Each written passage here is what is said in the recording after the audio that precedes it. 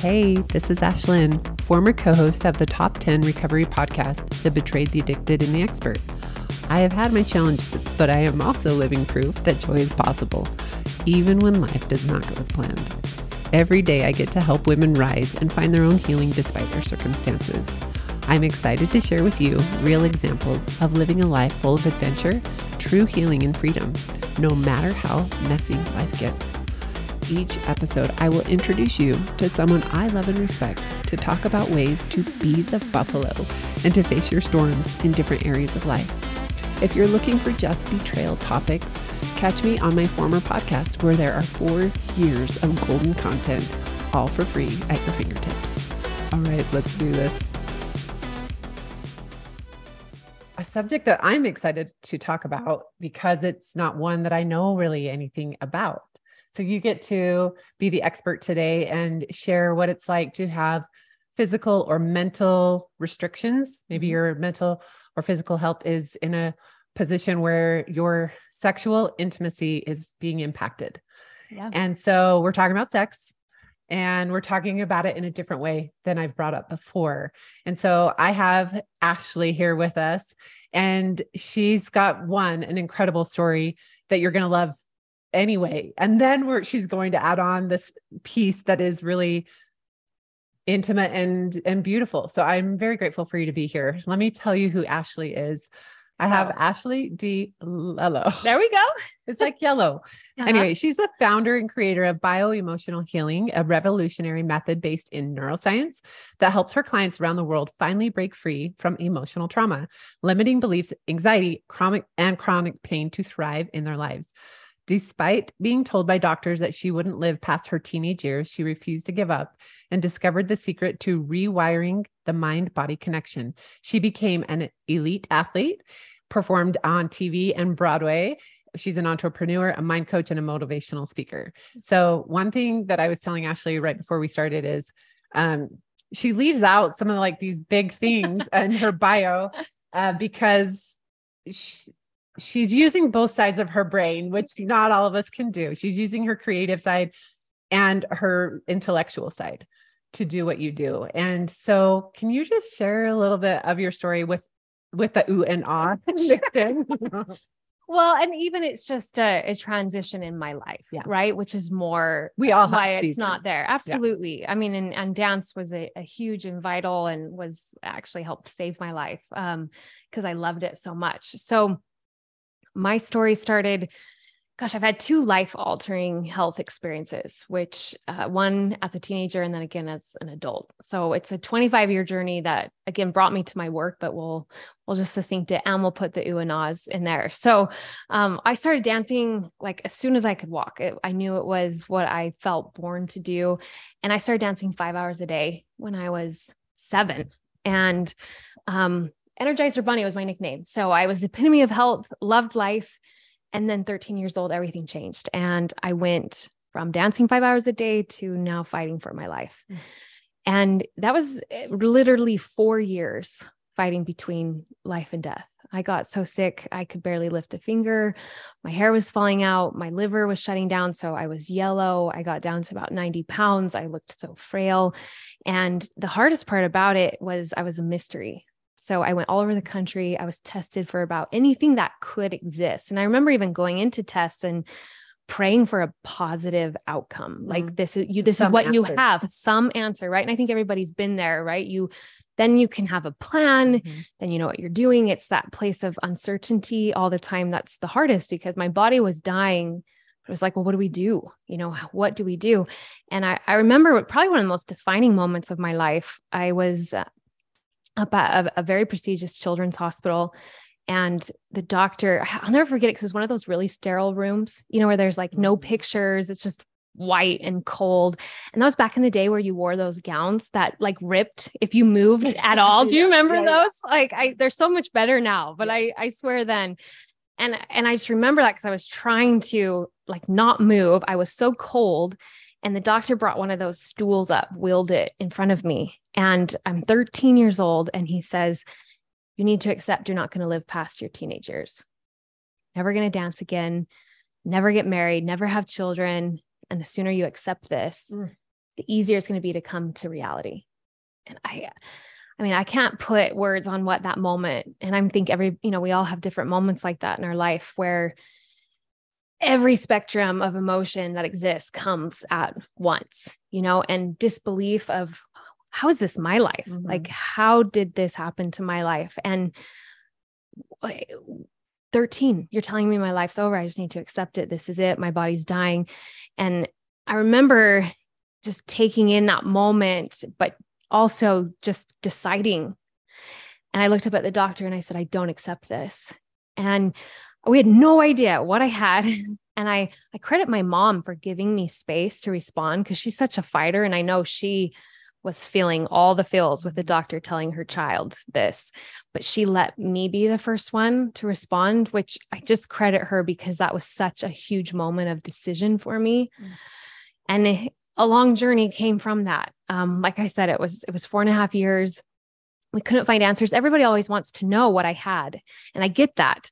And the piece is, I don't know. I had a rare viral infection. No one could diagnose, no one could treat. This was 26 years ago.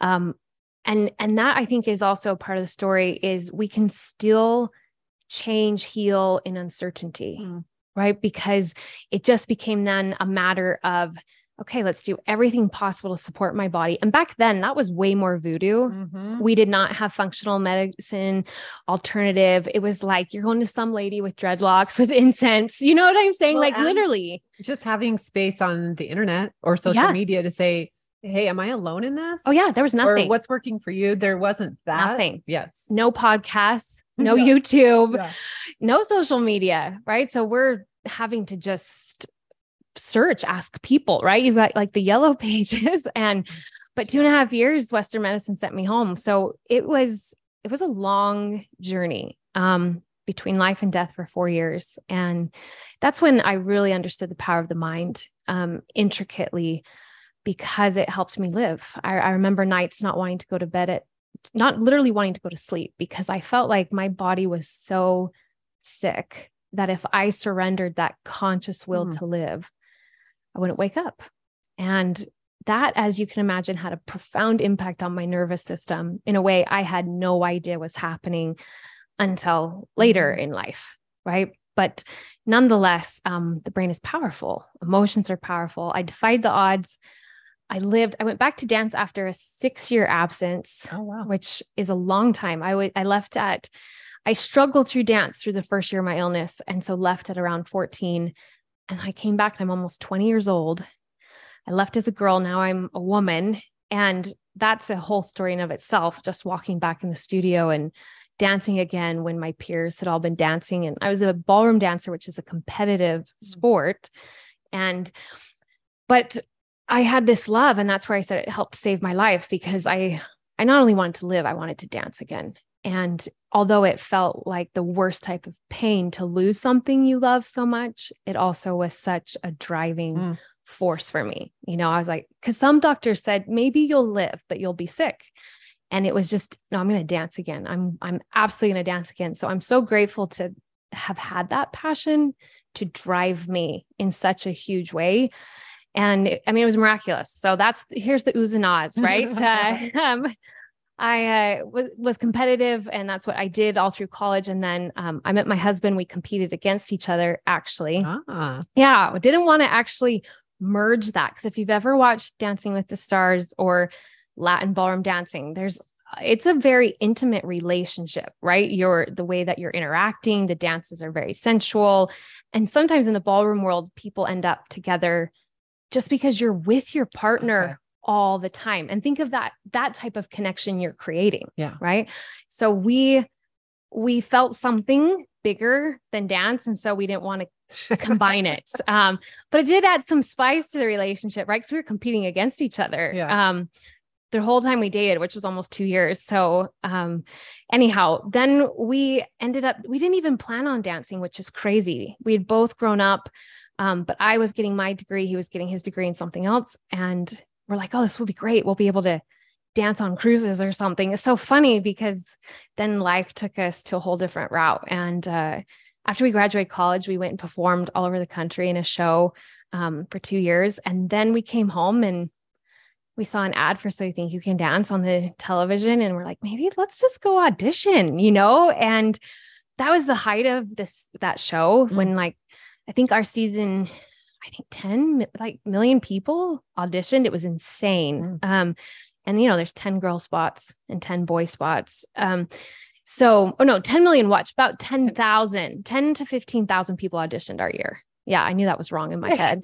It's like, wow, that's a lot of dancers. Still incredible. But nonetheless, it was amazing. We were the first married couple to make the show separately, because you have to, we auditioned initially together, but the rest of the process is separate.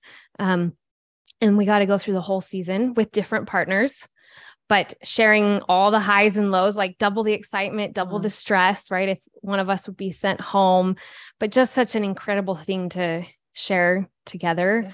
And we both went to the finale. Someone else won, but just to stay the whole season, because we were like, we're going to split all our votes, right? Between our family and friends, we're actually hurting ourselves by both being here. But it was just an incredible experience for us. And then we headlined a Broadway show called Burn the Floor, and did that in West End in London also. And like top of the mountain, right? I'd been through so much and defying the odds. And now I'm dancing 12 to 15 hours a day, doing 8 shows a week on Broadway. And so it was just like, this is miraculous. And so your health was good at that time. Yeah. Awesome. I mean, I had injuries like all athletes and dancers do. I had a lot of injuries, which was really frustrating.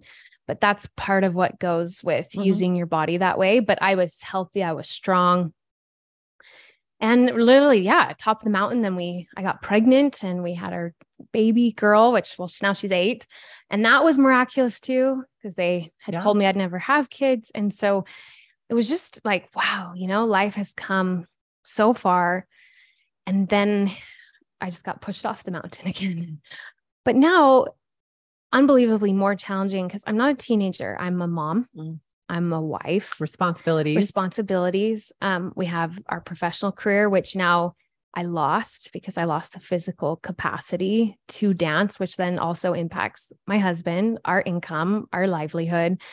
And I had a second hip surgery. So I'd already had one and came back successfully to our career. So you expect the other one to go the right way, right? Okay. Did the right. It's not fun.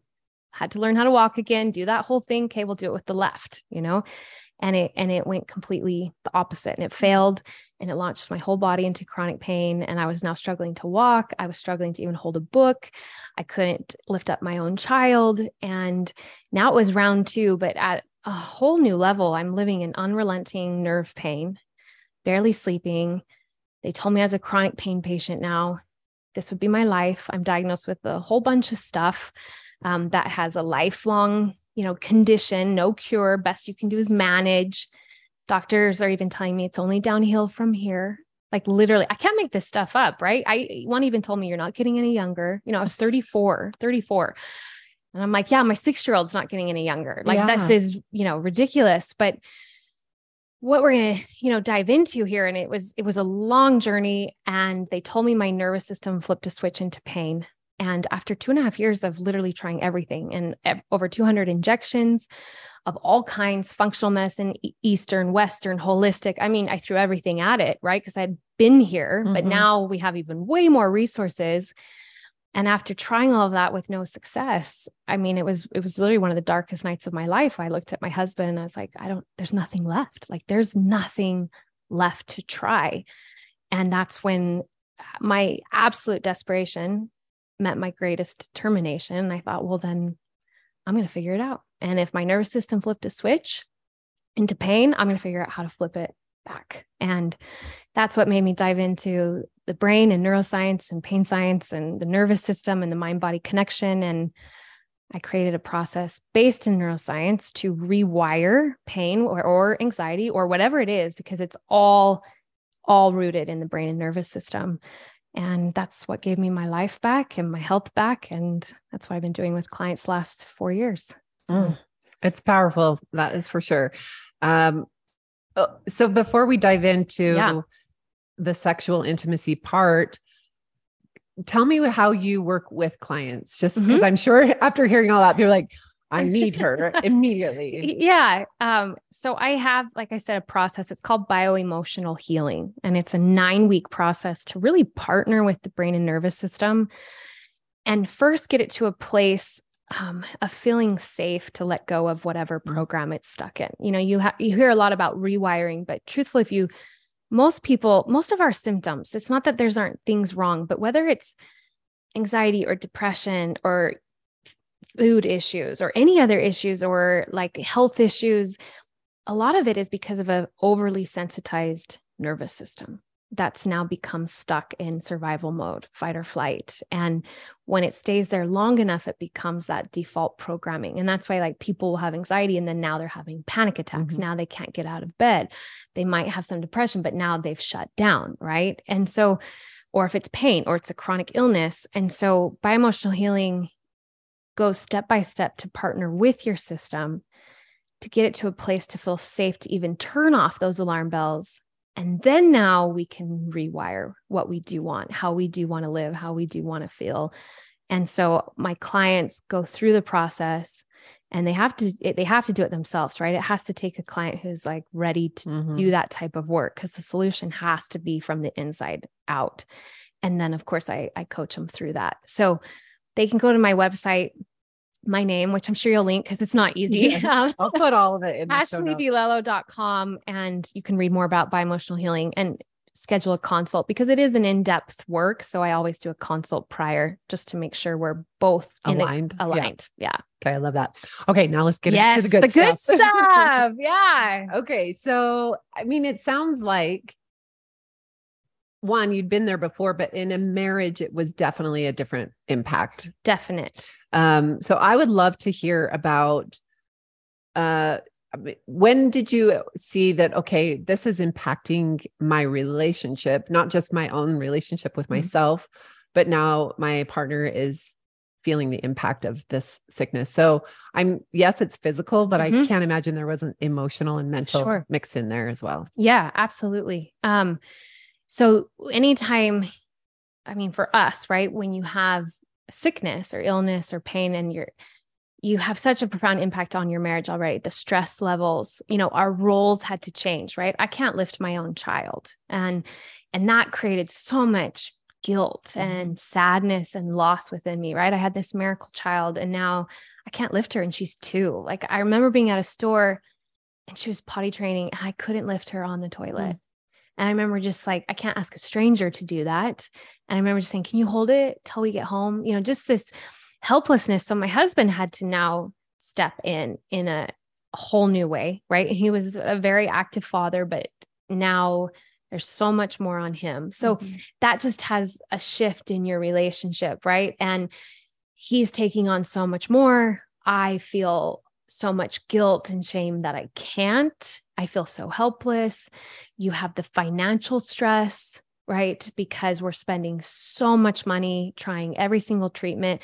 So your marriage now has a lot of stress. And I think even in that situation, you're not connecting anymore, you're surviving. And the times you're talking, you're discussing all of this because this is what you're in. You're in survival financially, you're in survival trying to find answers, and you're in survival all the time because I can't carry all the roles of motherhood and household. So then there's not as much time for you to, right? And you don't feel good. You're in pain. You can't walk. You're not going on fun dates. You know what I mean? Yeah. Like you're not going and adventuring with each other and like reminding of each other of that spark and that love and fun. Well, and for me, I also see like you're forgetting who you are. You've lost so much of what defined you. Sure. Yes. And so I can relate in my way, a very different experience, but when you are in something that is taking from you in such a big way, you lose that connection and desire a lot of times for intimacy.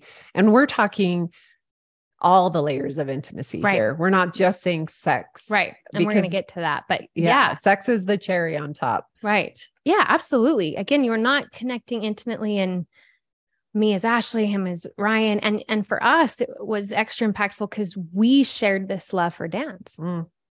And we shared that connection as dance partners. And we also lost that, right? Which had it wasn't why we got married. And I'm grateful that we dated and didn't dance with each other, because dancing was like the icing on the cake, but it was something obviously that really connected us, and that special bond of dancing together that you don't get any other way. So we lost that also, right? And we lost our career. My husband could still go, but we were known as Ryan and Ashley. So it was hugely impactful. And again, we're in survival. And then in my particular case, I had hip surgeries. So pretty profound impact on sex. I mean, like even after surgery, you have to have a prolonged time of none, because any position could be harmful to your hip, right? Because it takes some mobility, no matter what you're doing, or pressure or positions. And so just hip surgeries in general are way more impact sex than your knee or your shoulder, right? It's your hip. And so even leading up to the surgery, you already, have parameters, because like my hip would lock and it would hurt so bad. And then like my husband doesn't want to hurt me, so then there's also now this like trepidation, and you got to be really careful, and we're like really strong, fit people, and I'm like fragile, and so now that's not as fun either, right? Or adventurous, because it's like, let's not move to not hurt my wife, right? Because then that's not fun for anybody. So you're also losing that fun just by nature of like physically my body couldn't do it. And it was dangerous post-op for a while. You can't even. But then when I got launched into chronic pain, the whole other level of something that I actually haven't spoken a lot about, but I'm starting to, and now getting back into my podcast, was I also, because of the fascial connection in the body and down with my hip, I got what is diagnosed as interstitial cystitis, which is horrible pelvic bladder pain. It's like if anybody's ever had like a UTI, put it on steroids times a million. Cause I've had UTIs. Pelvic bladder pain is like, man, you didn't know your bladder existed, but now you know. It's all you know. It's all you know. It's horrible. In fact, like all of the discussion boards, people want to commit suicide because there's no cure for it. It's a lifelong, like, again, managed. So every time you go to the bathroom, like it's so sensitive to foods, so reactionary, but then pelvic pain too. So just to give a tampon hurt me, like a tampon. And I even remember researching and finding like the smallest possible.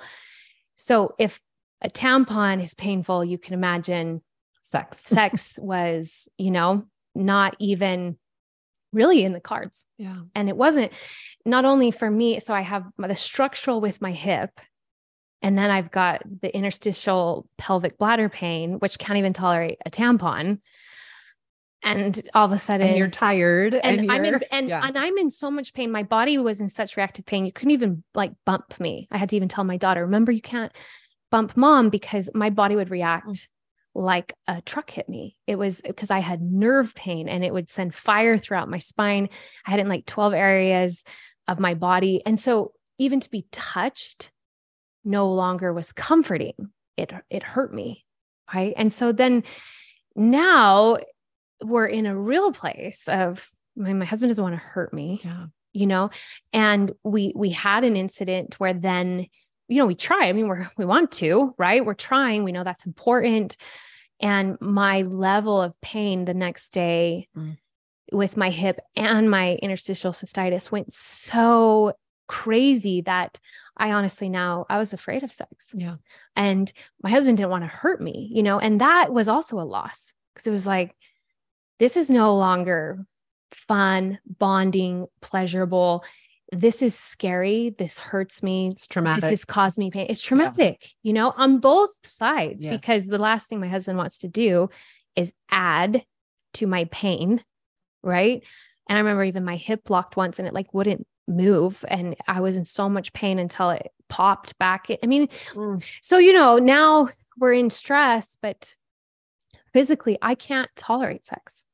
I mean, I can't. And on both of those avenues. And you can't really even touch me. So again, it's like just I want to be yeah. held, or he wants to hold you, yeah. and you can't even. And we couldn't even cuddle, like, because every position, cuddling is always some type of rotation or torque. Yeah. And my neck was so bad. It felt like my neck was breaking, like anytime I looked down, or so to cuddle or anything, it was awful, right? It was impossible. So yeah. And even to touch me would sometimes feel like fire. So it wasn't even an intimacy of like, let's just at least cuddle. And it was like, I can't be touched, and we can't even connect in that way. And, it's something that people don't really talk about, and I know, like, in my regard, it was very physical. Like it was so painful for me. Like I couldn't do it. But I know also, even, with a lot of clients I've worked with, when you're sick and then you don't have the energy and you're sick, you don't feel sexy, your body feels sick, and you don't feel all those pieces that then make you want to have sex, right? Or when you've had treatments and it's impacted your body, then people now feel so self-conscious, I imagine it's a mix of grief of, in my own small way, I have grief when my body does not show up the way I want. And this is just me aging. This is my fusion. This is all these things. So I have that small impact of, wait, I thought my body was this, and now Absolutely. It's this. And I'm having a really hard time accepting that this is how it is. Mixed with, I long for this person and I can't have it. So I'm feeling depleted in touch in general. And then, then I feel sad and sorrow because I'm depriving it from my partner. Yeah. So it's probably just such a mix of emotion. And then yet you're tired on top of it. So it's like, I can't even explain what I'm feeling. Yeah. I mean, I was sleeping maybe 2-3 hours a night because of the nerve pain. And then of course I started to have major breakdowns in my health, because you can't live in that much pain, not sleep. And then you start having other issues because your body is in, again, survival ripples and the ripple effect, the shame too, right? As again, what's wrong with my body, first of all. And that's a whole other thing that I absolutely had to repair, because my body in one way has been my greatest tool to do dance, but it's also been the absolute greatest adversity of my life, like to the extent twice, right?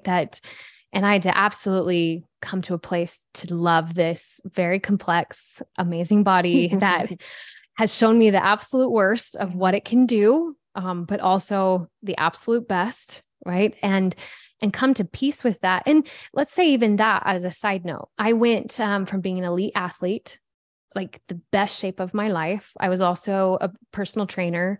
So, and I cherished that, from someone who was so sick and couldn't lift a finger to be so strong, and not only to dance, but to feel like a machine. And I can lift heavy things, because I spent so many years so reliant on everybody for everything, even getting from my bed to the bathroom. So like that type of independence, I extra cherished. Right. And the byproduct of being strong was obviously a very fit body. And my husband is very fit. Right. And that was something we got known for even on the show, because we both love being active. And my husband is not a typical, whatever people think dancer bodies look like, right? He's tall and he's very strong.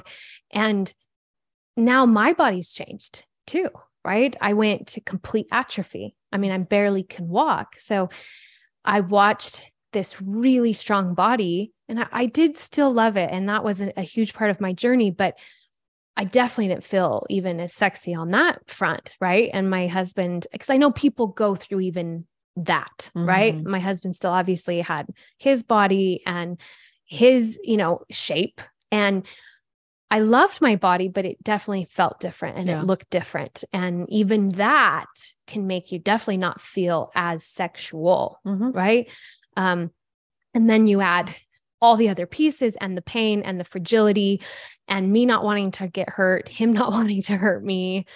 And it was something we lost for a long time. And it's something, that I know people do in varying degrees, even if it's just emotional stuff. I've had clients and they just can't. And for females, it's so emotional and they can't even get to a place, where they can enjoy sex. Yeah. And then that impacts the relationship. And it's just such a subject. That's why I'm excited to talk about it, because it seems like it should be an easy thing, and it's not. And Ryan, my husband, and I lost so much, but we also lost that.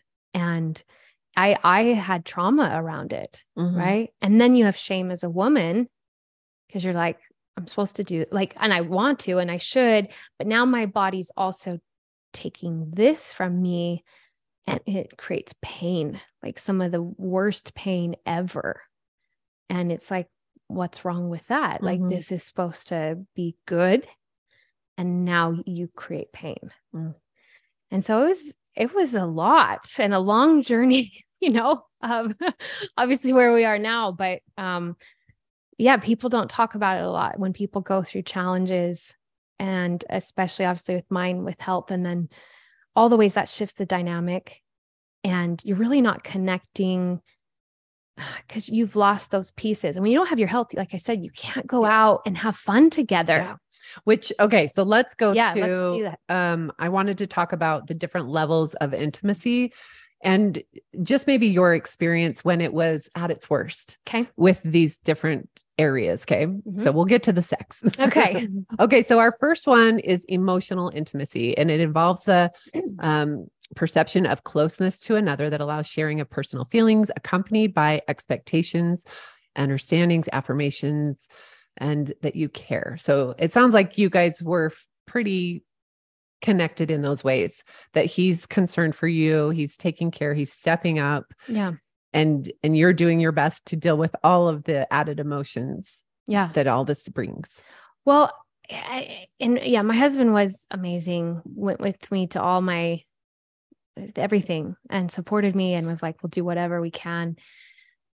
But something that I've talked about, and it's hard because when you as the partner who's going there, you're both going through it. Right. But I was in such survival to get through each day and show up for my daughter, even, and show up for myself and not give up and maintain optimism and hope. And then I'm trying to create this process. And I think in most cases, I didn't always have a lot for Ryan. Yeah. Because, I had to show up for Sophia, my daughter. She was going through her own stuff, watching her mom in this type of pain, can't lift her, can't take care of her. And, and we had to mend that. So we had a very deep connection in many ways, right? We've gone through hell together, and we faced really hard odds, and we got so much closer in that way.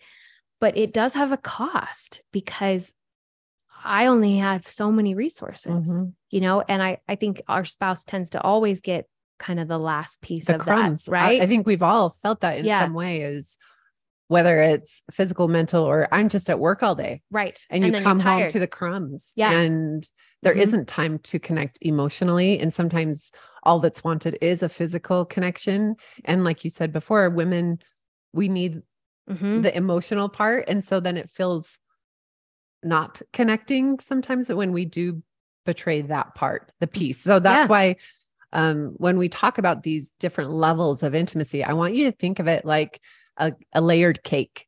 So here's one layer of the cake, and we're going to add in some icing, and then another layer and another layer. And they're probably not at a level 10, all of them. And in fact, when I learned about these different levels of intimacy, I was depleted in all of them in my relationship. And my then therapist recommended, go through these with each other and kind of rate where you're at, where you think you're at from a 1 to a 10, 10 being the strongest, and you feel like we're killing it. And then I want you to go through and rate it for your partner. So you're assuming where they think you are in the relationship. And it was fascinating to come back together and say, wow, we thought we assumed maybe the worst from each other. Like they must think that all of these layers are so bad. when I actually feel like we're maybe right in the middle, or we're trying, so we're here. But from there, we picked the one that was closest to a 10. And we went the Dave Ramsey method, which is like tackle it and get it to a 10. And then we start to work on the next. And it's just that snowball effect of, we're going to make this cake.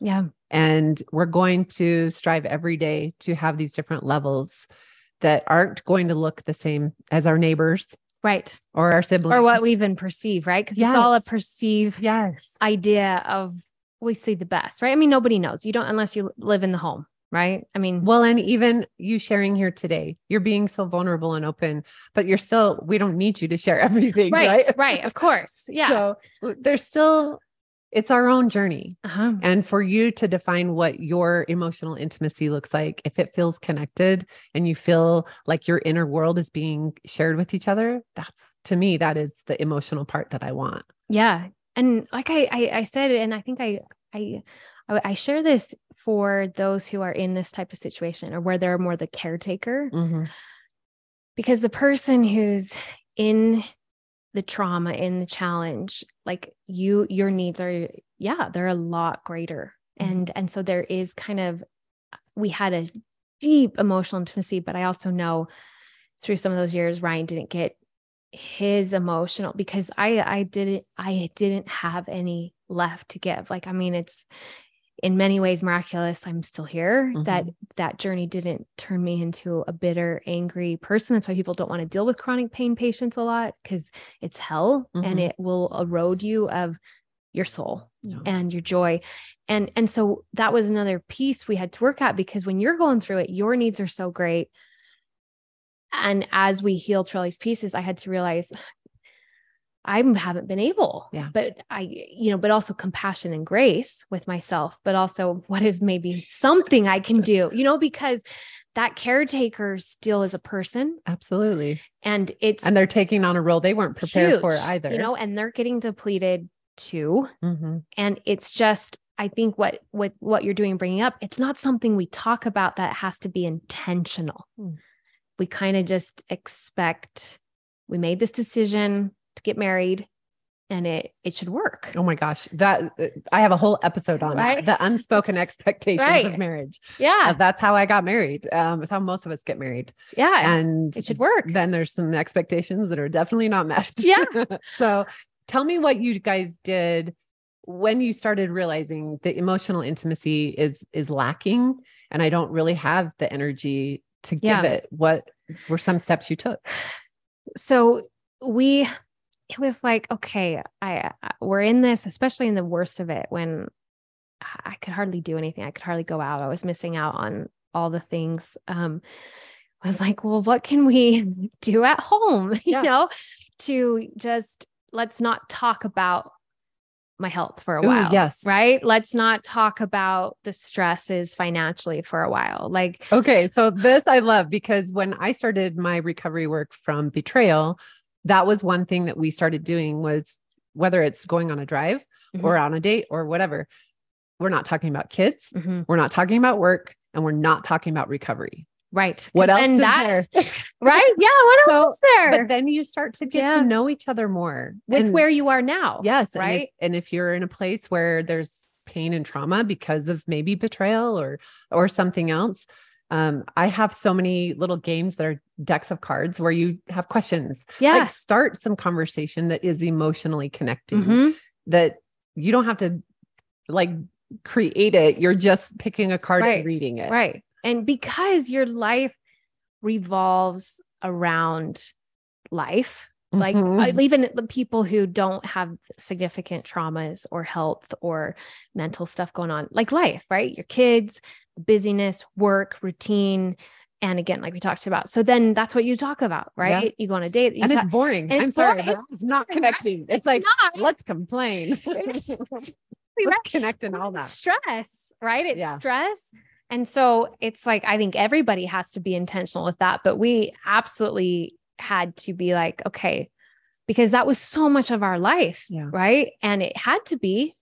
But there was other parts of us still. Yes. Right. And that was important for me. I'm not just Ashley, the chronic pain patient.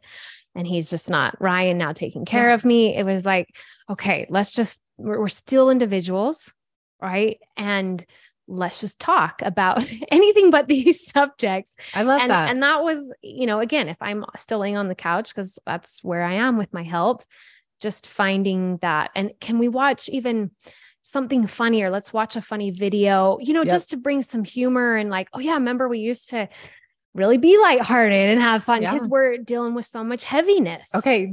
I'm loving this because we come from different worlds, but I'm like, yes, this is what I teach my women, because one of their dailies that I keep them accountable to every day is, are you having fun? Mm-hmm. Because when you're in the darkness, for whatever reason, fun seems like impossible, but also if I have fun, even for a minute, it erases the pain and the sorrow over here, but it doesn't. No. And for some reason we think that happened. I felt that same way. Like if I show that I'm having fun, then my partner who's hurt me is going to think it's like I'm okay. And I'm not okay.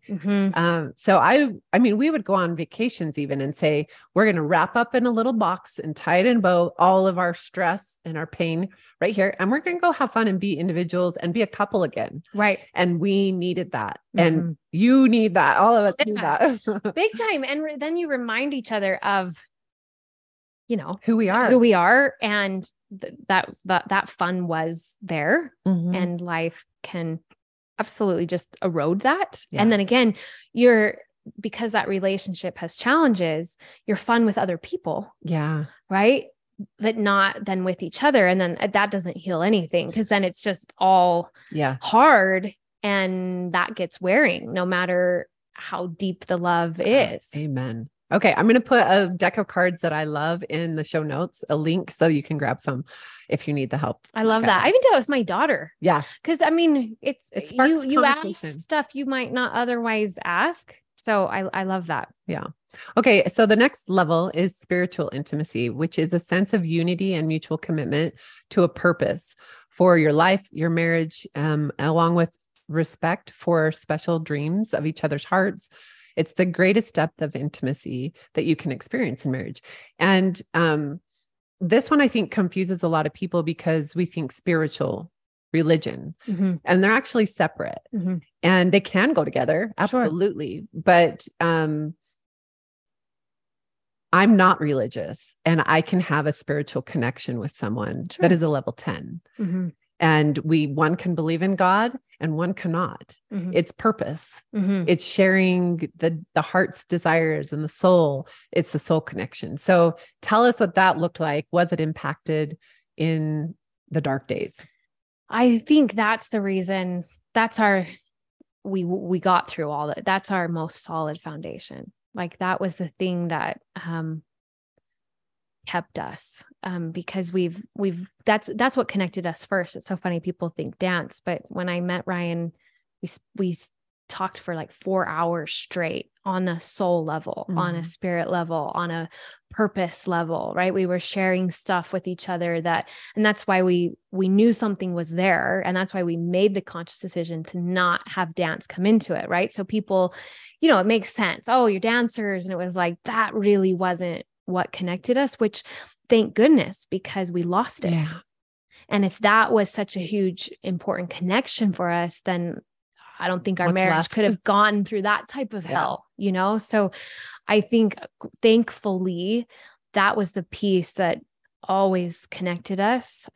Like he believed that I could, when no one else was, that I could change this, and I was in pain for years. And so that's supporting of dreams. And he absolutely, I love that. Give Ryan credit. When I decided to create a process, right? First to save my own life, but I knew it was my life's work. Like everything I'd gone through was to create this. And I could, because I just felt it. But in all truthfulness, I mean, and Ryan supported that 1,000,000%. And in some days when he saw it and I didn't, because I was so tapped out. Yes, I was tapped out. Some days, just what was being asked of me daily to survive the pain and sleeplessness and the belief in myself that I could even get out of this pain. but then to also create Mm-hmm. a process in neuroscience and believe that it not only would change my life, but other people's lives. And there were days I didn't have enough belief in that too. Yeah. You know, I was just like, It's heavy. It's heavy. Yeah. And that's where Ryan was always my champion. So I absolutely, that's been our most solid, I love thankfully. that. Love it. And we need a cheerleader from ourselves, but from our partner. Mm-hmm. I can't tell you what a difference that has made for me personally to have someone who's cheering me on and reminding me to stay big when I feel small. Yeah, absolutely. And lose my purpose and lose that like I matter moment. Mm-hmm. Okay. So the next is intellectual intimacy. When people come together to share ideas, thoughts, they're comfortable doing it, even when they share different opinions. They're truly brain to brain connections. Mm-hmm. So what did that look like? So it's so funny because I got really brainy, if you will. You know, something interesting about me when we were saying that, like, I always loved, my intellectual side as much as my dancing side. I was a nerd. Like, people don't put that together, but I went to school on academic scholarship. That's always been really important to me. But then when I dove into neuroscience, I mean, it was like, poor Ryan, sometimes he's like, oh my gosh, this is like my love language. I will talk neuroscience all day. I can read clinical journals like all day. And so sometimes, like, obviously he didn't want to talk about it that much, you know? And he found other passions. And it was really interesting because he'd talk about it with me. But I think anytime you're on a growth, there's always a place of like, I'm going here. Are you going here? Mm-hmm. You know, and I even know when I take on a client, maybe you have this too. They're kind of worried about that. What if I really like change and evolve and heal? And like, what will that do? Oh yeah. To our dynamic, absolutely. Right? Because it does shift. And so thankfully, Ryan would talk to me about stuff and give me perspectives and, you know, but I definitely couldn't share all the intellectual because, well, most people don't want to talk about the brain that much, and that's okay. But he would always listen. And I think that's the key. That's the key. You know what I mean? I didn't need interested in what you're interested in. And I've that lights you up. And I've had to, and he's found other interests, and I've had to also open myself up to that. And I think that's more the thing. You don't have to love, you don't have to even be at the same level of intellectual understanding in certain avenues, but at least showing interest, and being supportive in that way is really it, which I'm grateful because I've invested a lot in books. And he's just like, there's another one for Ashley, you know? So he knows what to buy you then. Yeah, I know. Right. What did he, or any health gadget stuff, right? It's like, it makes me think of how many women who will say, oh, my husband is into computer, or like their job is so boring. I don't want to hear about it. And yes, we can't be everything for our partner, right? But we can show interest and love in small ways. So I appreciate you saying I didn't talk about neuroscience all the time, right? But you probably have someone you can share and have those conversations that are more intellectual. But the fact that you have a partner who's not annoyed, yes, or like, you're so weird, or, you know, that kind of attitude. I think it's important if you want to be your partner's champion and cheerleader. There's some things that are going to be a little bit more boring. Sure. And I'm sure the brain is boring sometimes to him. Although I don't get it. No, but and you know, and with his own stuff too, that he's found, and I'm grateful he's found, and like, I don't need to know it to the same degree. I don't even need to go out and do it with him, but just those pockets that accumulate, just listening. Yes. I think it's the being open enough to say, this is something you find interesting and I want to understand. That's how my brain works. It's I maybe don't have the same interest, but I want to understand why it lights you up. Right. And the more I understand about my partners, why it lights them up, the more I'm like, oh, this makes sense. And Yeah. and I love that for them. And so I can support them. But when I don't ask questions, Right. it's super boring. Yeah. And then I would say supporting each other, right? If I wanted to go to a conference that he, would not want to go to, but he supports me in spending the money to do that, right? Just like I would to the thing with him, it doesn't have to be something you would spend money on for you. Yeah. And so at least we both found in that way. And it's interesting though, I know how much he's listened, because sometimes he'll bring stuff up and I'm like, oh yeah, receive it at register, and I think that is that. It's just those little pockets of interest. It doesn't have to be a huge interest, but to understand, right? And I might not ever understand for me, like my brain, like, well, I would never. Yeah. We think so different. For you. Yeah. Oh, okay. Yeah. That's what helps me, because it's exactly that. The more I understand one childhood and the way we think for my partner, it doesn't mean that now I'm like, I agree. And now we're on the same page. It truly is. I understand you more. I love you more. Yeah. And that's all I'm looking for. Exactly. Okay. This one's going to be obviously a hard one. Physical intimacy. It's just loving touch, holding hands, a hug, a kiss, making love.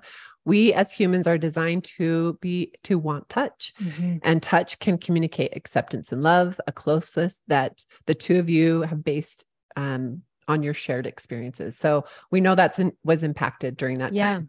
So tell us kind of what you were able to talk about, or were you having those conversations? We were but not where we then went to having those conversations. Right. Like even just, we used to always hold hands, always, but then I was in crutches for long periods of time. So I've had 3 hip surgeries.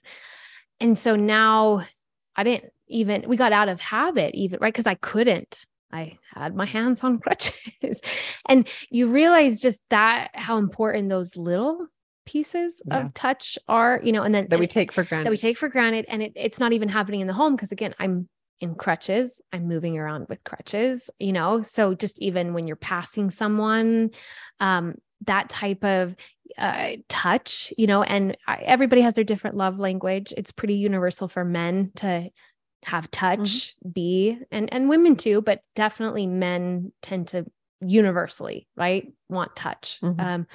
And the discrepancy was I wanted touch, but I also didn't want touch because it hurt. Yeah. But he still wanted touch, right? Because it didn't hurt him, but it was also hard for me too, because I was so immobile, so in pain. So at first we didn't really talk about, like, we knew it and we'd been through hip surgeries before, but it was just a whole new level. And I think at first I think you're just getting through, and we didn't think it would last so long. Yeah. So you almost at first are like, not okay, talking about it. Me too. Yeah. Like we both like mutually understand this is a time frame, that obviously there's some things that are happening structurally and physically, but we'll get through this. And then as it kept going, then you realize you got to start to have some conversations, because we even had to start sleeping separately because I was in so much pain. I was barely sleeping and I was getting up in the night. And then if Ryan snored or moved and woke me up, and then the pain would keep me up. And so then I couldn't go back to sleep. And so it was like, well, someone needs sleep. Like Ryan needs sleep. Right. So not because we didn't love each other, but out of absolute necessity that he can't break down his body and he can't then wake me up and I lose any sleep that I had. But even that distance of then not sleeping together, and it's not even something you talk about, right? Because it wasn't like, oh, our marriage is in trouble. It was, we got to do this for my health and for his health. But I remember my daughter, because she was 2 when all this started, she had a friend over. And she's like, this is my dad's room. This is my mom's room. And I remember we looked at each other and we're like, we got to talk to her because it's not normal, but it's become normal to her for us to live in separate bedrooms because she was 2. Yeah. So she doesn't remember when obviously we shared a bedroom and that was normal for us.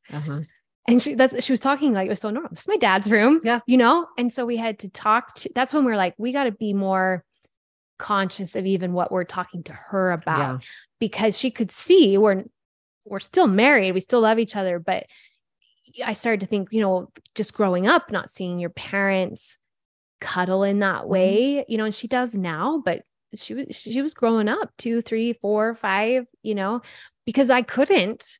But then we started to think, wow, we got to really be conscious, not just with each other talking about this, but also with our daughter, because this has become normal to her. Yeah. And I'm just going to bring up, because I do have friends who are in happy, functional marriages who sleep in separate bedrooms. So it's a thing also when you don't have physical or emotional blocks of just space. Yeah. And I used to be an interior designer who designed master suites that were separate. And so yes. And also I think talking about it and letting your kids know, like, this is our definition of how a marriage or a partnership and just talking about it.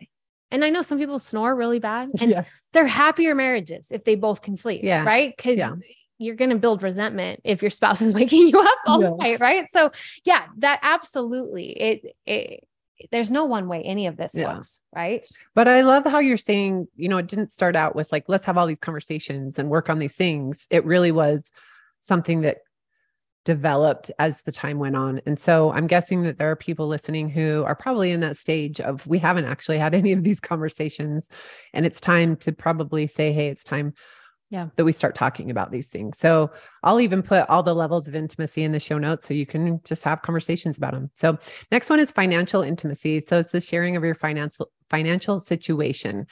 Comes with developing a plan for your finances and being able to have open and honest communication with your spouse regarding all things money, which for most is it can be full of past beliefs around money and trauma, also secrets, also, I don't know how to do this. I was never taught. Or maybe I don't contribute. So do I have a voice? There's a lot. It's hard. Complex. I see these women who are getting divorced, and I was involved in my financial partnership. However, it is incredibly risky, scary to step into it on your own. Sure. And so I think just even having it with ourselves, the intimacy financial, to say like, here's my reality. Right. Yeah. Money's probably one of the biggest issues that people share. Right. And again, growing up, if you even grew up different, right. In different financial situations, different spending, different fears around money. So different ideas of what is worth spending money on. Absolutely. Some people have so much scarcity around money. And so I think every marriage has to tackle that in one degree or another, you know? I've even seen that where people will spend thousands of dollars, right, on a television, but won't support their wife to heal their anxiety. Right. And again, cause that's, if you didn't grow up like valuing mental emotional health, but also to that point, the TV, you benefit, like you don't live inside your spouse's mind and experience what they experience. So the cost is never going to be as great to you to not fix it. Right. Like even having those types of conversations, again, just going back to like, even where I said, where if I want to invest in a conference, right. And then if my husband wants to invest in things that interest him. So money was really scary for us. Because all the treatments I was trying, insurance didn't cover. I mean, I was doing stem cell treatments or $5,000, $6,000, $7,000 treatment, injections. I mean, it was a lot of money, and then tests and scans and surgeries, and we're trying this and we're trying that, because, and to Ryan's absolute credit, he was like, whatever we need to do, you know, but, as anybody knows, who's gone through health stuff, health can decimate you so fast. Just the cost of paying for your health, trying all the treatments, doing all the tests, even if you have health insurance. And then also if then that takes somebody out of the workforce, you know? So we lost our career Right. And we always had plans. We both have his business degree. We always had plans, and we were building another business. Well, what's interesting is, separate from dance, because when we had our daughter, Sophia, she was still traveling with us internationally doing shows, but we knew we were already having to step back a little bit because we had a child and we didn't want to be on the road all the time. So we actually created, I created a fitness health app, because fitness was such a passion, because it was my avenue back to dance, right? And being strong. So it's funny because 3 days before my hip surgery, I was like, let's film the entire thing, because it's probably going to be like 8 months before I can do this again. You know, little known to me, it was going to be like 6 years. But we launched this business too, and we put so much into it, but then I couldn't keep adding to it because I couldn't work out. Right. So we had this amazing program app. I put all this, it's a huge thing now, but back in the day, it was all about like just loving your body because it gives you life, because of what I'd gone through with my illness and all this mindset stuff. But then it's like, I can't film any more workouts. Like, and so we got to a place with it where I'm like, we have to let this business die, because I physically can't do it. So we didn't just lose our dance career. We lost this business too that we had built. Right. So we not only lost huge sources of income, but now we're just spending like crazy, right? I can't walk. So we're doing expensive injections, grasping at straws, right? And then they're not working. And then you do it again, and then you're not working. And my husband was still training competitors and still going and doing shows. But like, again, we lost another business we had built in addition to our dance career because of my health. And it was so stressful, and we nearly lost our home because we spent a fortune on my health. And then even to the degree of where I found one of 2 surgeons in the world who could fix my hip. Now I had to fix all the other stuff that came from it because I'd been stuck in pain for years. And that's what I did through my process. But I had a hole left in my hip capsule, like a hole, an actual hole, which pretty throws off the whole structural integrity of your body. One of 2 surgeons in the world who could do this surgery. It wasn't even a surgical code. So it was not a surgical code. It was a brand new, he had created this surgery. So insurance wouldn't cover it. You know, the need to walk apparently isn't very essential. It was all out of pocket. $80,000 due the day of surgery. Yeah, no payment plan offered. And we'd already spent probably well over $150,000 or more at that point. And so we almost lost our home, you know, and to my husband's credit, like I know he'd live in a cardboard box, you know, for me to get my health back, but finances were stressful. And then I felt so much guilt, right? Because it wasn't my fault, but I was the source, you know? And so, you know, that consciously, like, obviously I didn't choose this. I lost all this too. I'm going through hell, but I'm still the source. And so there's guilt and there's fear and there's all that. And then there's pressure, like people feel pressure to get better, you know, and Ryan did do that, but we had to have a lot of talks, hard around money. And then of course it was very emotional to me because it was like my life. And he was so supportive of that, but also like, we can't do everything, you know? And so it's, I would say we really got thrown into the deep when it came to money.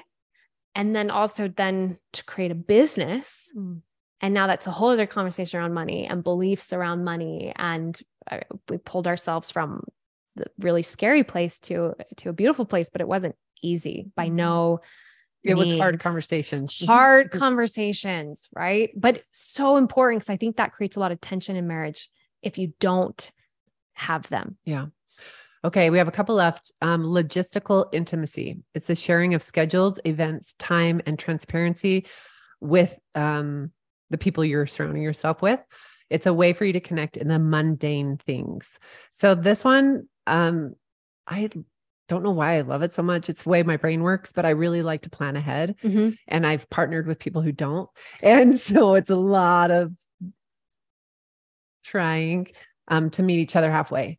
And, I'm really good at planning ahead and my brain really likes it. And, so when your partner isn't that way, it's tricky.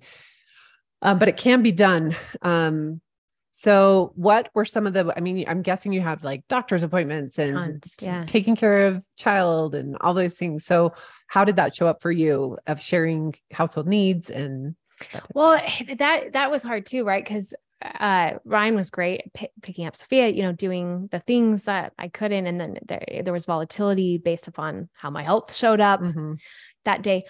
But then it's hard too, because as a woman, you're going to do things different around the house, and so then there's that I need to tell you, but I don't want to nag. Oh, for sure. And so I had to also surrender the fact that there were things I could not do. And Ryan was doing so much, but he wouldn't do it the way I would do it, 1,000%. And so then you have to like, okay, what's worth getting stressed over, and and there's more than one way to do something. That's right. And I had to learn that as an adult. I think all of us do. We do. And I think that is part, right, of like not sweating the small stuff of like, okay, yep, I would do that different. I would, but I can't, and you just have to just like, okay, like it is what it is. And is it that important? And so that was definitely a transition on both ends of me surrendering,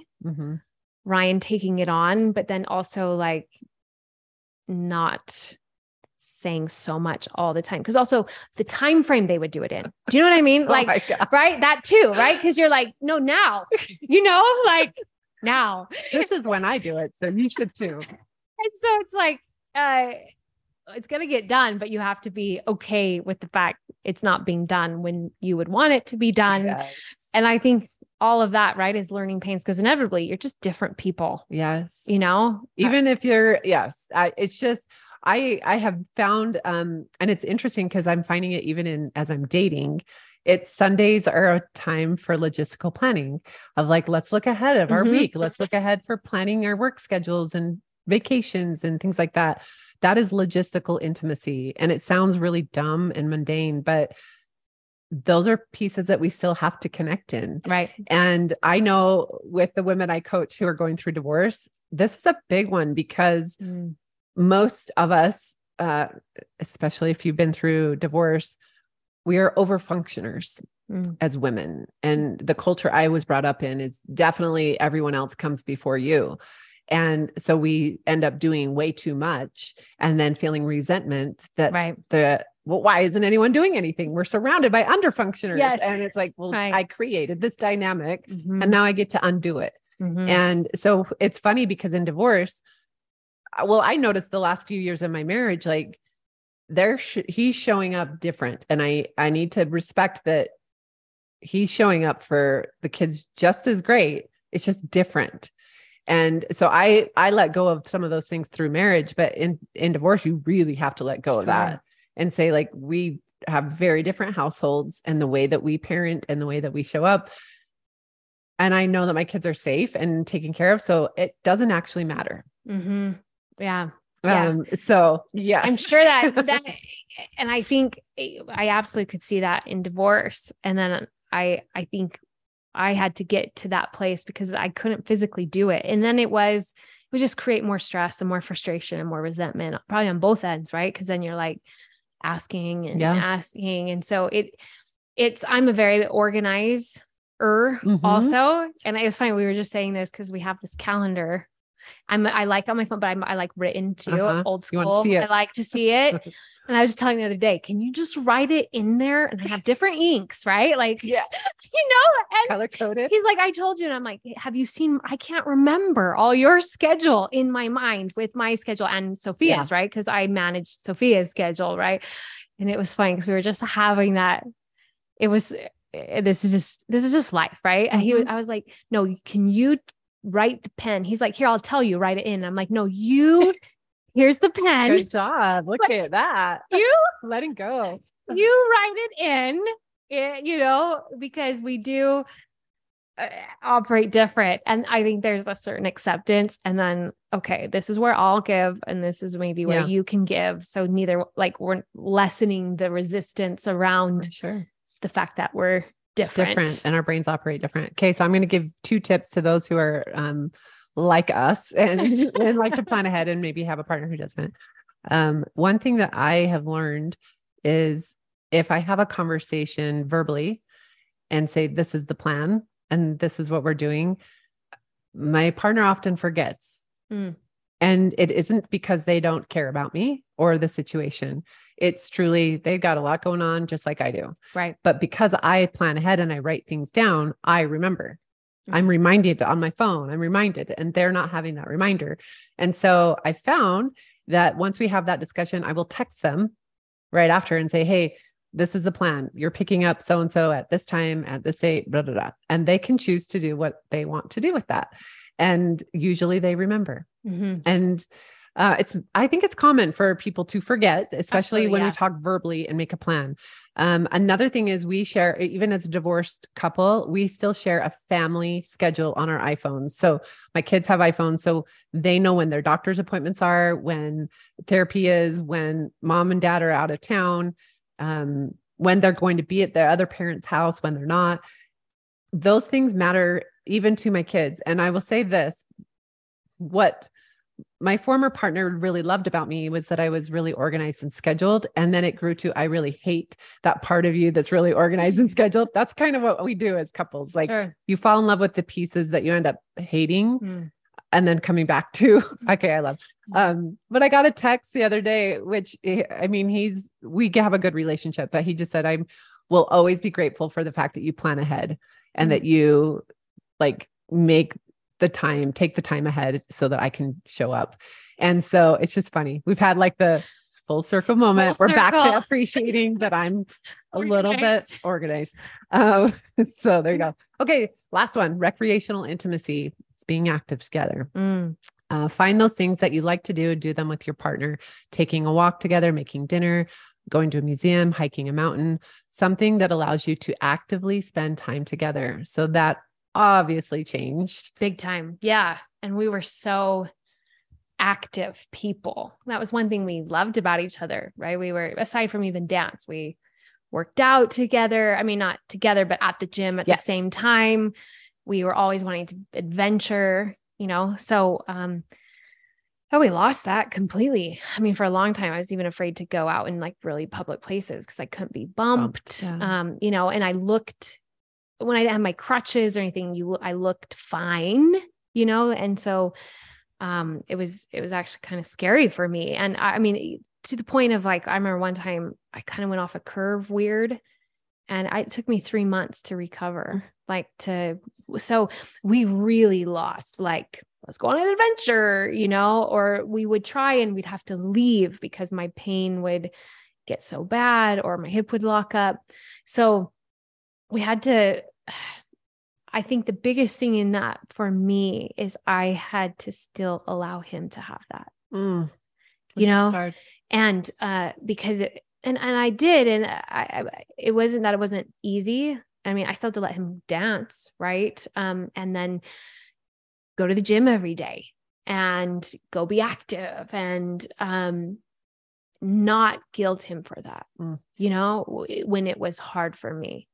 And so we lost that connection to each other, but I realized he still needed that connection, and I had to do my best to support it instead of resent it, shut it down, or think he shouldn't, or, guilt your partner into not, cause you can't, or, and so that was really hard. It was a long time, and that's full circle. Right now we like really cherish it, and what does it look like for you now?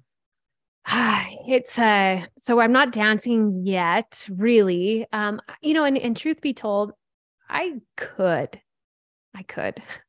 I'd have to start. And my life, I was just having this conversation with my mom, actually. I kind of had to tell her, I was like, I kind of had to, because honestly, sometimes I'll forget I was a professional dancer. Like, it's weird. It's really weird. I don't say that.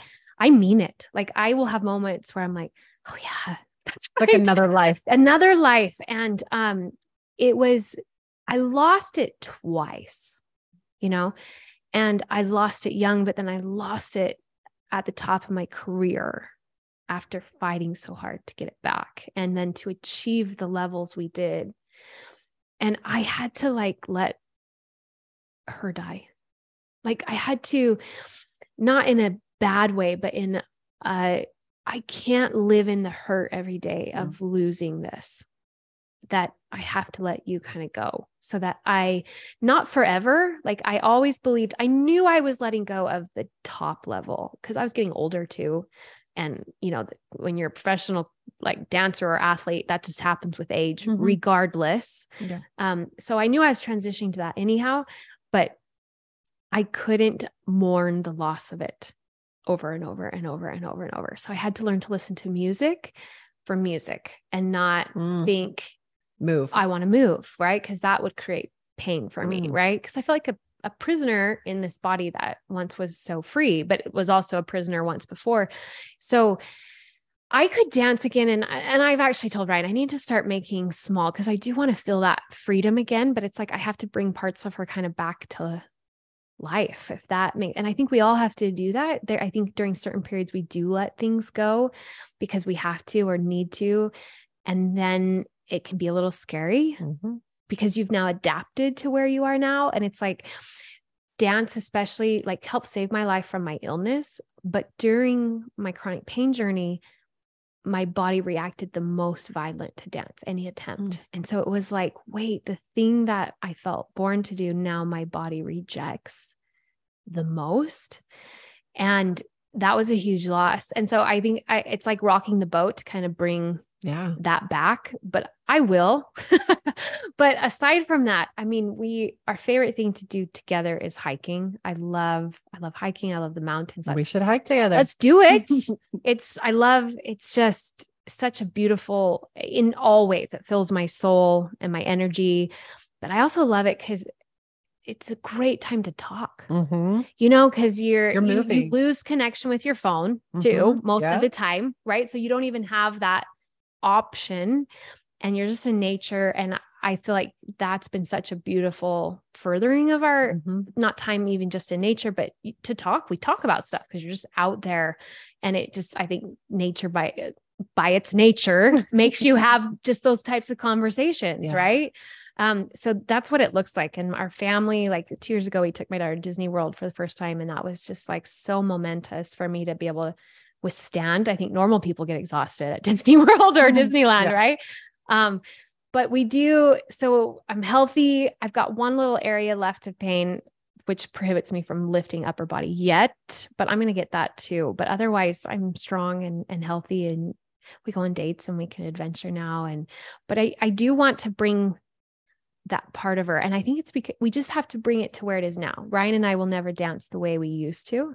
And that's okay, because we were super athletic and tricks. And I don't think he'd want to either. His back, it's been through its own, but it's I think that's a really important part, because I've been coming up with that myself. I had to so let that part of me go and that part with Ryan go, that it's a weird thing to because it's not going to be the same, and that's okay, but it's going to be this new, it's, bringing back. And I think that's everyone, whether it's divorce, betrayal, you have to reclaim, but in a new way. Yeah.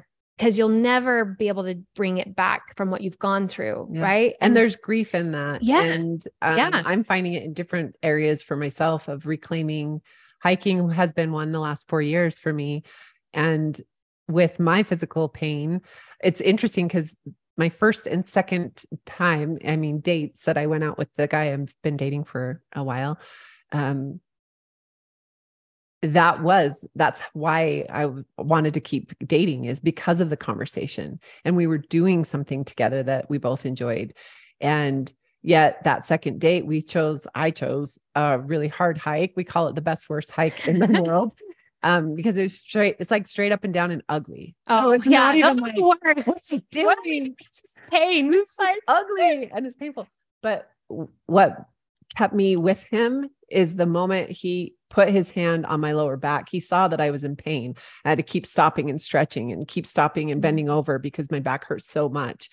And he just kept putting his hand on my back, like not trying to do a move. He really was just like, I see that you're hurting. I don't really know you well, but he just helped me up the mountain with every step. And it was like, oh, yeah. Okay. He sees me, like he sees the pain in me and that I still want this, but I am a different person than I was when I was 16 and hiking. And it's different.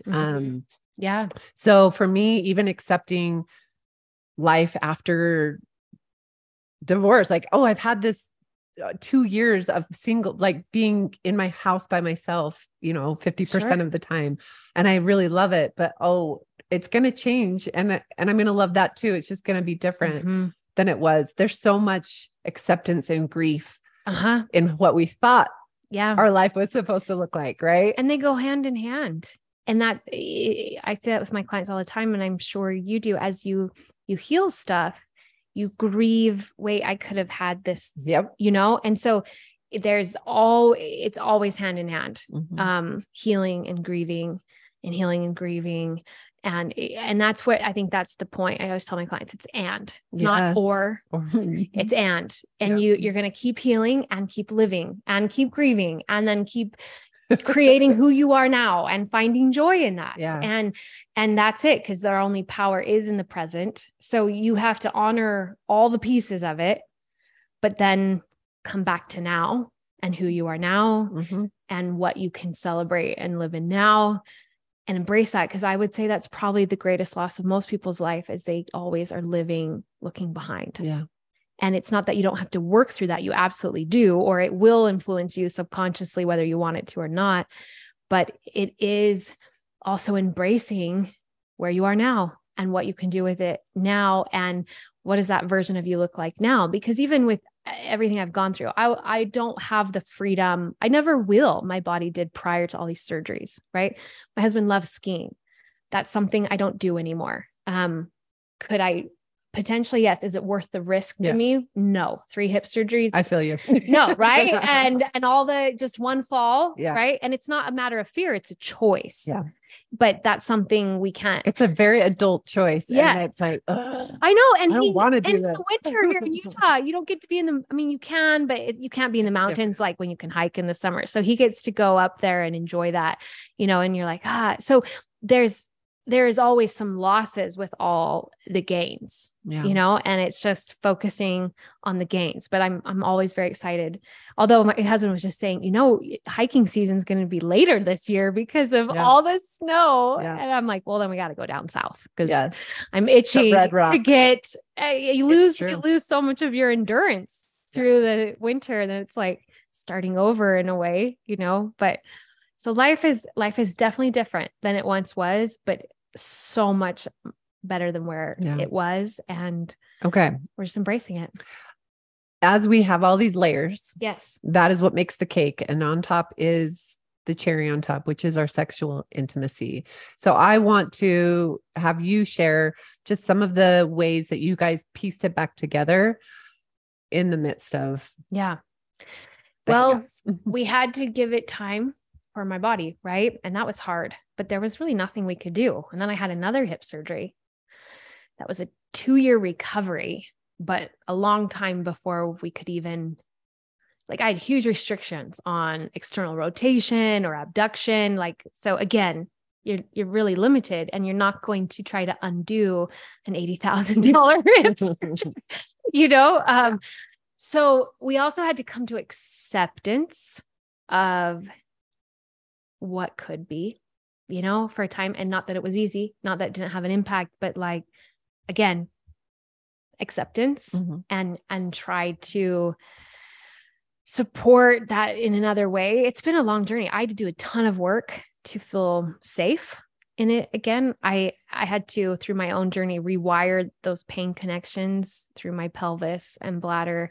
That was a journey first I had to do along with my hip, but then also my brain had a threat response, around sex now, because it created some of the worst pain I've ever experienced in my life. And it's already such a vulnerable place for a woman, and already one it wants to protect. And so when you've had trauma there, gosh, the brain holds on to that, right? Protect. Very big. So I had to do a lot of work myself within my own system to be like, the body's safe to do this. I understand we were there.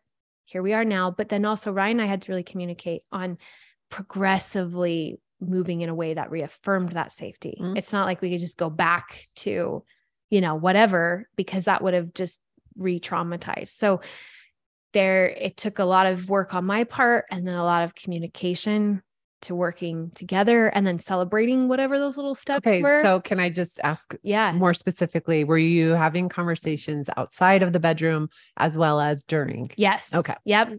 So we had to talk about, like, before, I had to be clear, talking about clarity, like, okay, this is where I feel we can go.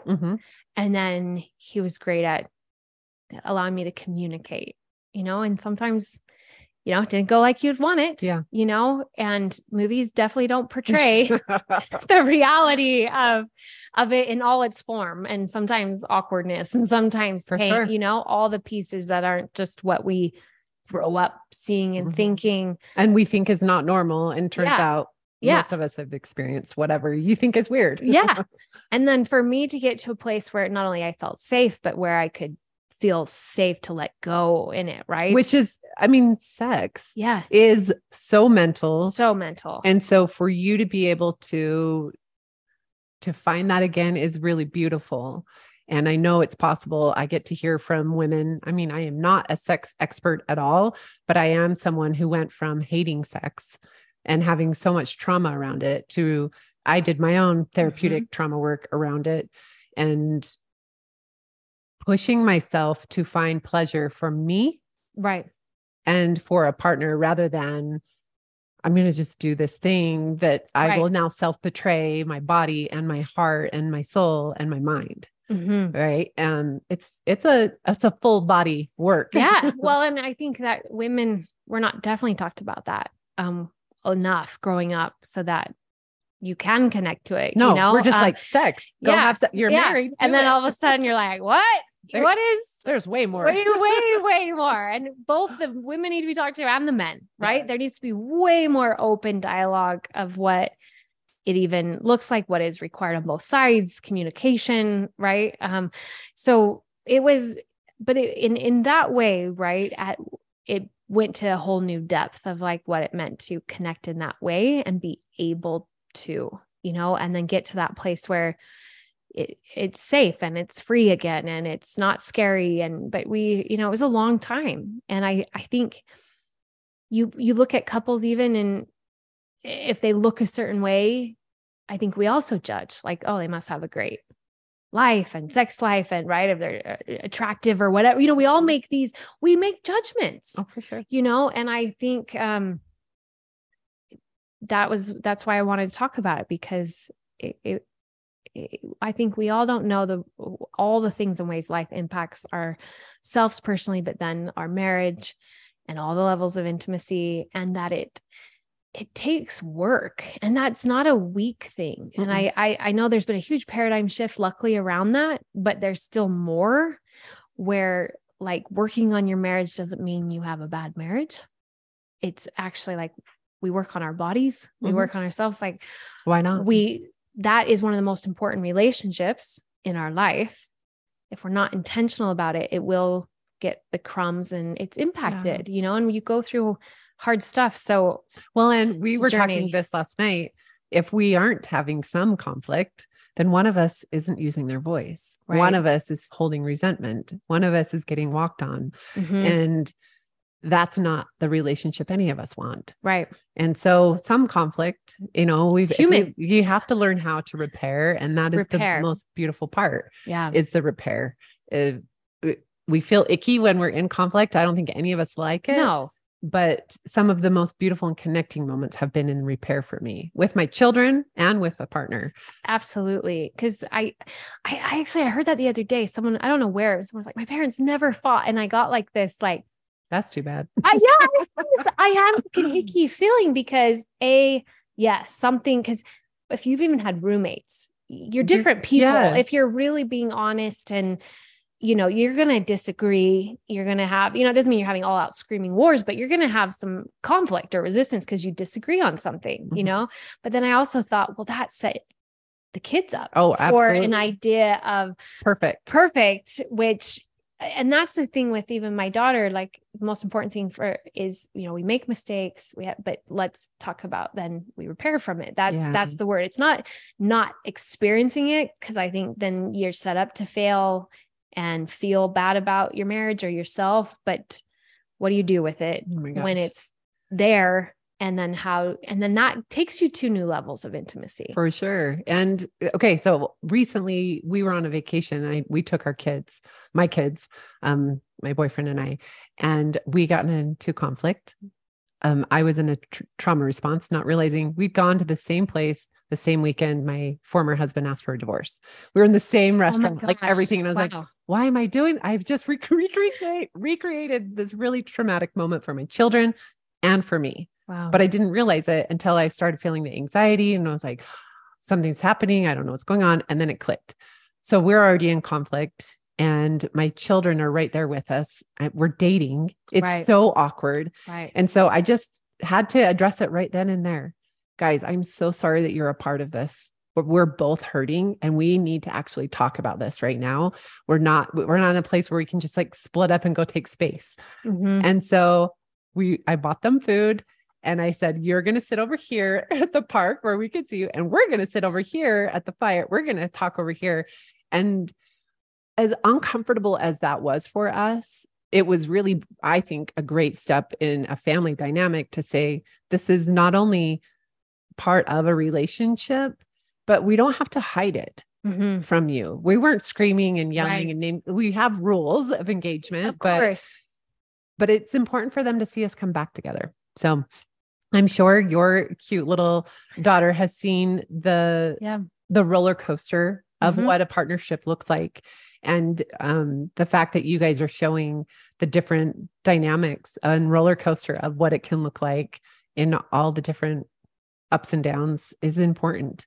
And it's probably setting her up for a really great relationship hopefully one day. Like a normal. And I would say even in that with your kids too, right? Like, kids are so much smarter than even when I was going through it. Right. And because I was developing this work in the brain and the body and emotions, I remember just being honest with her, not also trying to hide some days from her. Like, mommy's really sad. I'm having a really hard time today, and it's okay if you're having a really hard day too, because there's so much like suppression and, let's not talk about it and be your best self. And it's like, sometimes your best self is being honest that you're having a hard time, that takes way more courage. And that was so huge for me, is for her to see me fight and not give up. But also she has seen me break down and acknowledge how hard it was. And like, that's okay. And ask for help and be like, you know what, this is really hard. It's really hard. And today is really hard, but tomorrow's a new day, and I'm sorry if I wasn't as patient because I'm in a lot of pain and that doesn't mean it's okay. But like, just having all the pieces of understanding versus just the guilty and the shaming or suppressing, or let's not have those difficult conversations, and I think in your experience and mine, that's probably been a plus side of a lot of pain is we've had to, but then hopefully now our kids see that it's possible and you can work through hard things and you can repair it. And that's the piece. I hope that's what my kids see. My kids are like, Mom just talks about sex. That's what she does for work. I'm like, that's like this much of what I talk about. What are we? But I'm sure that gets their attention. You know what I'm saying? But at least even in that, it's at least not, it's an open subject, right? Because I would definitely rather have my daughter talk to me about it, or at least, so it is scary sometimes. And then I'm also like, okay, but I didn't tell my mom anything. So this is good. Yeah, it's good. And at least they will go into it probably different in terms of let's hope seeing it, let's we all try it. That's our whole goal, right? Is we try to do a little bit better, repair a little bit more, as well-intentioned as our parents were, our grandparents were. It's just a different time. It's just a different, and we just try. And that's as long as we're trying. And our kids are going to do the same thing. Like, absolutely. They did it weird. We're going to try to do it better. Absolutely. I'm sure. Yes. Okay. Ashley, what is your I want you to speak to the person who's listening, who's in the dark Mm-hmm. for whatever reason. What is your advice on moving through that darkness to find sexual intimacy again? We talked about so many different layers that go into it, but if you could talk to old Ashley, who was just feeling that hopelessness, what would you say? I would say first have compassion with it. Because I think anything with that, there's guilt, shame, judgment, and that will just hold you in stress around it. It actually activates your brain's alarm bells and will make sexual intimacy more scary because the more you guilt and shame yourself around it, the brain now reinforces a threat. Right. And so that's really important. Right. And that's why no real change comes from guilt and shame, although we try and we think this is the way. Right. So I would say that's the first step is, you see it, you acknowledge it, but you see it through some compassion. So love yourself, some love through it. Right. And then really seek to understand what are the pieces. So then you see it through love, you embrace it through love, compassion, but then you have to be proactive about it. And you have to openly talk about it with yourself, with your partner. Okay, this is where I'm at. This is what has contributed, because you have to have those pieces in order to change it.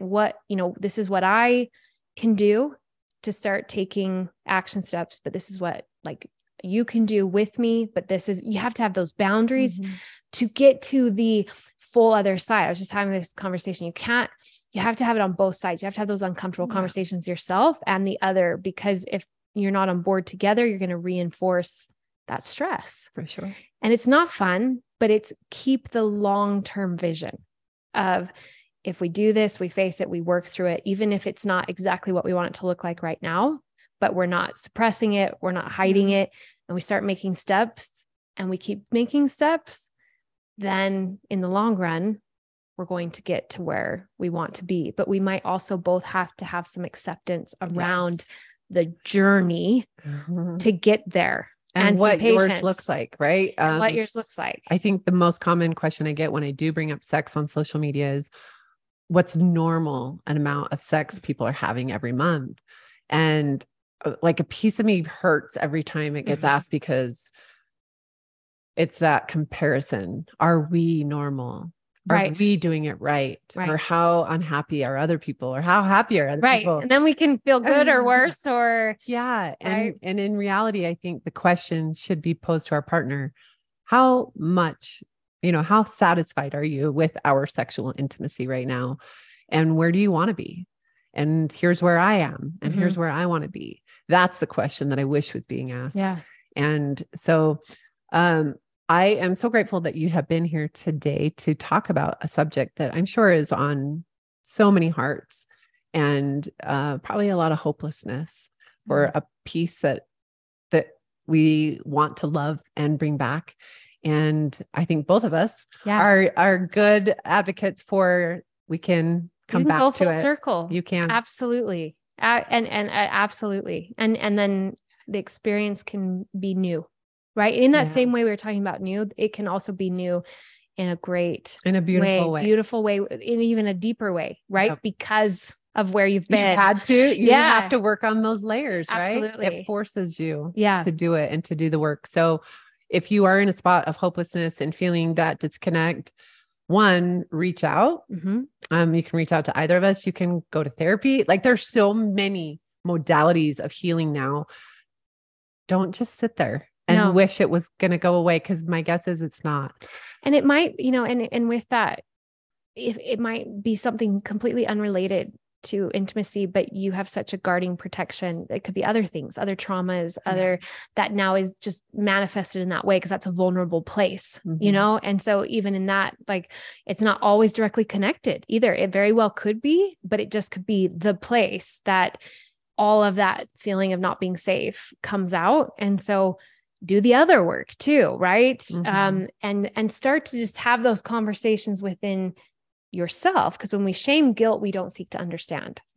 But if we just start to seek to understand ourselves, our partner, we have those conversations, so much could be better if we just started talking. Yes. And take my cue, which is If you need to journal it first, there's your first draft. If you need to talk it out with a best friend or a therapist, talk it out. There's your first draft. Take the second draft. That's right. To your partner. Just start the smaller steps. version. Yes, absolutely. Absolutely. Get it all out first in a way that you then can feel comfortable. Somebody has to start.